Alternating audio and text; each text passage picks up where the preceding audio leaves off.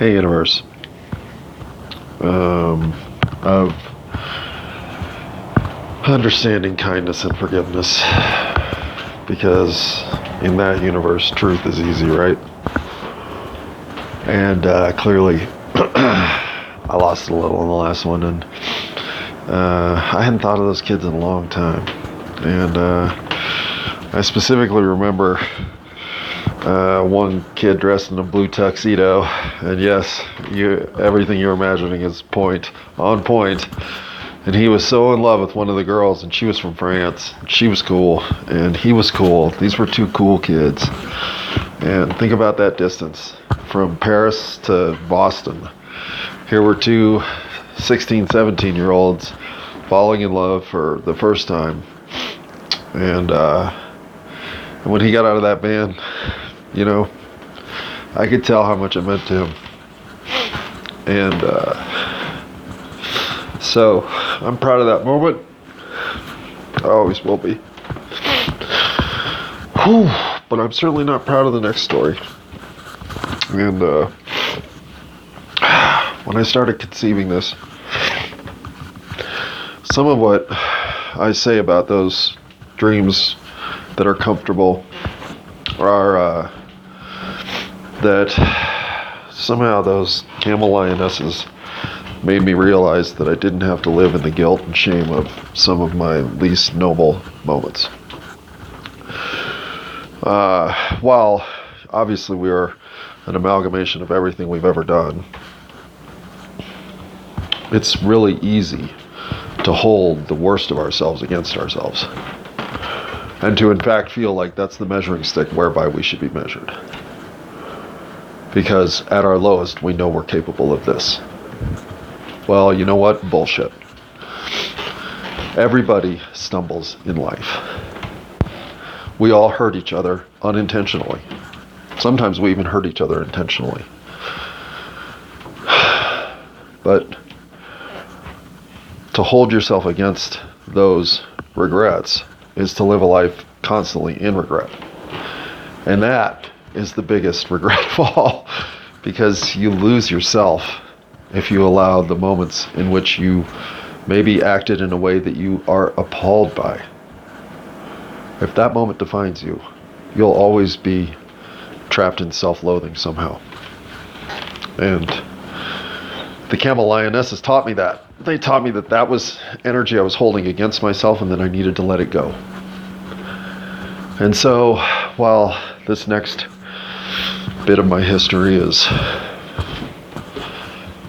I don't know, the one that if I were to just go back in time and relive a day, well, this is one day that I would stay home and study instead of going to the frat house. And I was never, I'm terribly shy with women. I always have been. And part of the reason that I think I have had trouble finding peace in relationships is because I always was looking for somebody to fix me. I always thought that couples came together to complete broken pieces. That yin-yang diagram, though drawn with complete elegance and grace in its fluidity, I pictured much more like a superfection piece that kind of clumped together and then formed a box, and there you are, you're a couple and happily ever after and all that. And so I just assumed that everybody felt kind of broken and was looking for their match in life. Shrek looking for Fiona and all that. But so I never was very good with women. I had trouble in high school asking girls to prom and all that stuff. I just was nervous as could be. I was cool enough and ran with a cool enough crowd that I could get dates to the dance. But I think my dates were always somewhat reluctant that I had asked them, because they knew ultimately that,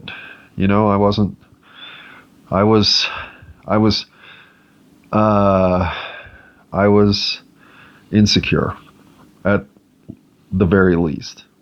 I had the confidence of a wilting flower. I just didn't know how to not be nervous and a train wreck in front of girls and women and young ladies. And even you sassy grannies. The point is, I don't know what I'd be like anymore. It's been, and when I said 5.5, 6 years, it's actually been 8 years when I figured it out. It's been almost a decade since I've been with anybody. And in that time, I've changed significantly. So am I capable of having a real relationship now? Maybe. But I would say for the most part, almost all of the women who were unfortunate enough to date me have some baggage from the experience. They also have some tippy-top of the roller coaster thrills because, let's face it, I don't just bring downer, but I do bring downer. And in romantic relationships, being broken as I was, I definitely brought downer. But there was one time in my life when there was an exception to all this. And an exception meaning I wasn't shy. I was, if anything, pursued, and if anything, cocky, arrogant, and overconfident about my attraction of women. And this is when I got to college for the first 4 months. When I got to college, number one, I could drink. And a lot of the people I got to college with couldn't. They couldn't handle their liquor, that's for sure. And so I had a party background. I had more experience with women than most of the people I got to college with. I went to college with some overachievers, so most of them were academic slanted, not social slanted. I'm not saying that there weren't some Don Juans and some debonair mofos on my college campus, because there surely were. But I'm saying instead of playing in the bottom quarter of the pack, I was now playing in the top 10%. And that was a totally different position to be in. I was this, green-eyed boy from Colorado whose RA threw herself at me in the first week. I'd never had somebody do this ever. And here was this woman who, quote unquote, wasn't supposed to even sleep with her students, who made a very clear pass at me before I'd been there a week. And so things were happening to me that had never happened to me. And I didn't handle it very well. I got a head the size of a helium balloon at Macy's Thanksgiving Day Parade in a matter of seconds. And I think in some ways had always been ready to jump out of my cocoon as a monarch butterfly flying through the majesty of nature's brilliance, attracting every other monarch butterfly there is. When you're an adolescent coming into your adulthood, emerging in all kinds of ways, like how tall am I going to grow? Well, how attractive am I to the other sex is a question you're asking yourself. And when all of a sudden you're being bombarded with offers, you go from I'm not sure to, oh, I'm God's gift to women. And it doesn't take much, because a knucklehead like me was ready to think those things anyway. So in my first, 6 weeks, I'm going to guess it was, before this incident, I'd probably slept with 3 or 4 women already. And I just, whatever. I was an 18-year-old boy with a libido that spun the 24-hour fan clock of an 18-year-old boy, and was at college away with freedom for the first time, failing all my classes, playing golf, and having sex with women. That's what I was doing. And one night in late October, I had been asked by one of the guys on the golf team to go to this fraternity event. And I knew I wasn't going to join the fraternity. Why I decided to do this, I don't even know. Because I actually had an exam that I needed to study for. It wasn't the next morning, but it was the day after that. And it was a big exam. This was a midterm that I was not ready for. But for whatever reason, I went to this what were those called? Hazing events? No, not a hazing event. A recruiting event? I don't know. Some stupid thing. And, played my role, which basically meant getting hammered with 3 of the other frat brothers. And then proceeded to go to another frat house where there was a Thursday night event, or Wednesday night event, I guess this would have been, that was on my way home and it wasn't a big event, but proceeded to get more drunk and then stumbled my way home. So I'm sure I'm getting home between 11 and 1 in the morning. And on my hall, I live in co-ed situation. On my hall are one very not naive person and 10 very naive people, and my RA.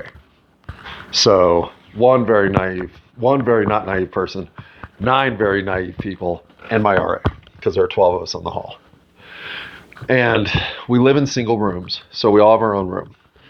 But the organization of the hallways is weird, so if you come in the wrong door, you can easily go into the wrong room, because if you orient yourself to the hall from the left, then your room's on the right. If you do it from the right, then your room's on the left. So people are walking into each other's rooms in the first 6 weeks a little bit, I'm sure intentionally, unintentionally, but it does happen.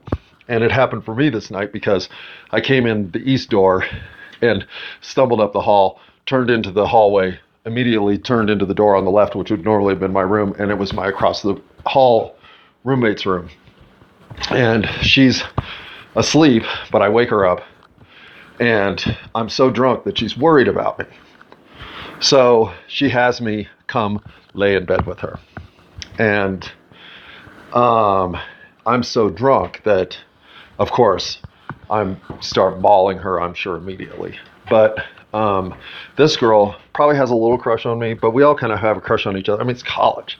Like, you're surrounded by crushable people. But I know she's naive. Like, she's clearly naive. This is something I am well aware of. And yet, here I am, full of myself and full of all this activity I'm getting. And in a night of me being more aggressive than I ever wish I would have been, because I knew what I was initiating was somebody who was not deserving of my sexual interest.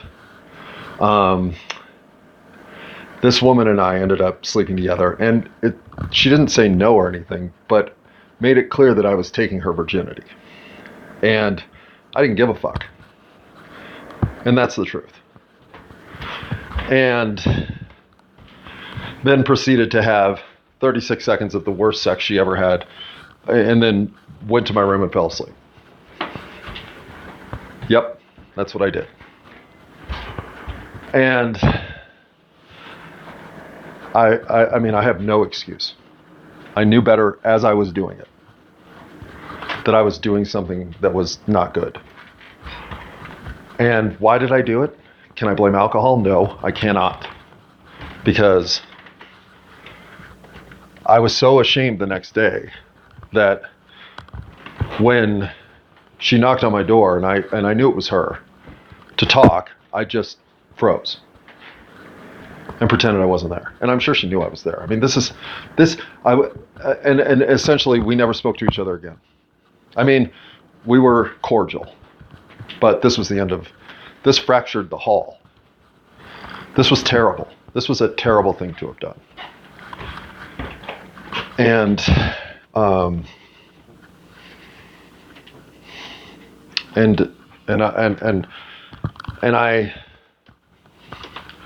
I apologized at some point in a capacity that was less than adequate. But I never told this person that for the rest of my life, that's the biggest regret I ever had. Because I never acted in a more shameful way than I did that night. And it did shake me into a little bit of a redirect. I will grant myself some moral centering here. Not enough, but some. I ended up, the next woman I dated for the next 2 years. And, well, didn't cheat on until she went to France. And then cheated on prolifically, so that story ends poorly too. But she was the first in my 20-month club.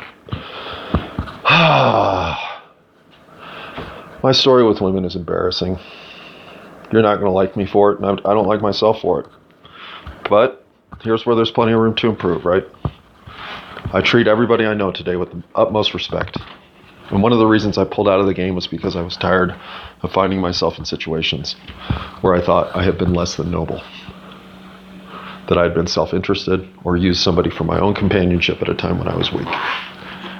I'm not doing those things anymore. I won't do those things. Those are not ways to treat people. Will I ever be with somebody again? Maybe not. And I'm actually fine with that. I've lived alone now for a long time. I've come to peace with that situation. But I love everybody. I will never disrespect another human being at a level at which this poor woman, I'm sure, has memories of regret, as do I. But they're not her fault, they're mine. So with that shame, I tell you the worst thing I ever did to anybody. I don't expect you to forgive me for this. I don't even know if I expect you to understand. But for a kid who just could never find himself, well, I did learn that night how jagged my peace truly was, and how dangerous it was to think that other people couldn't become collateral damage in that self-assessment. We're all capable of doing something completely self-centered, self-interested, thinking other people won't suffer as a result, when that is completely wrong. I look for these times now. I look back on my day and think, did I do anything unintentionally to put somebody in a position worse than they should have been in? Sometimes I come up with a yes. But this was the first day that taught me that that's a question worth asking myself every day, so that I know I'm always working to be better than I was on that day. That's the worst of me, I promise.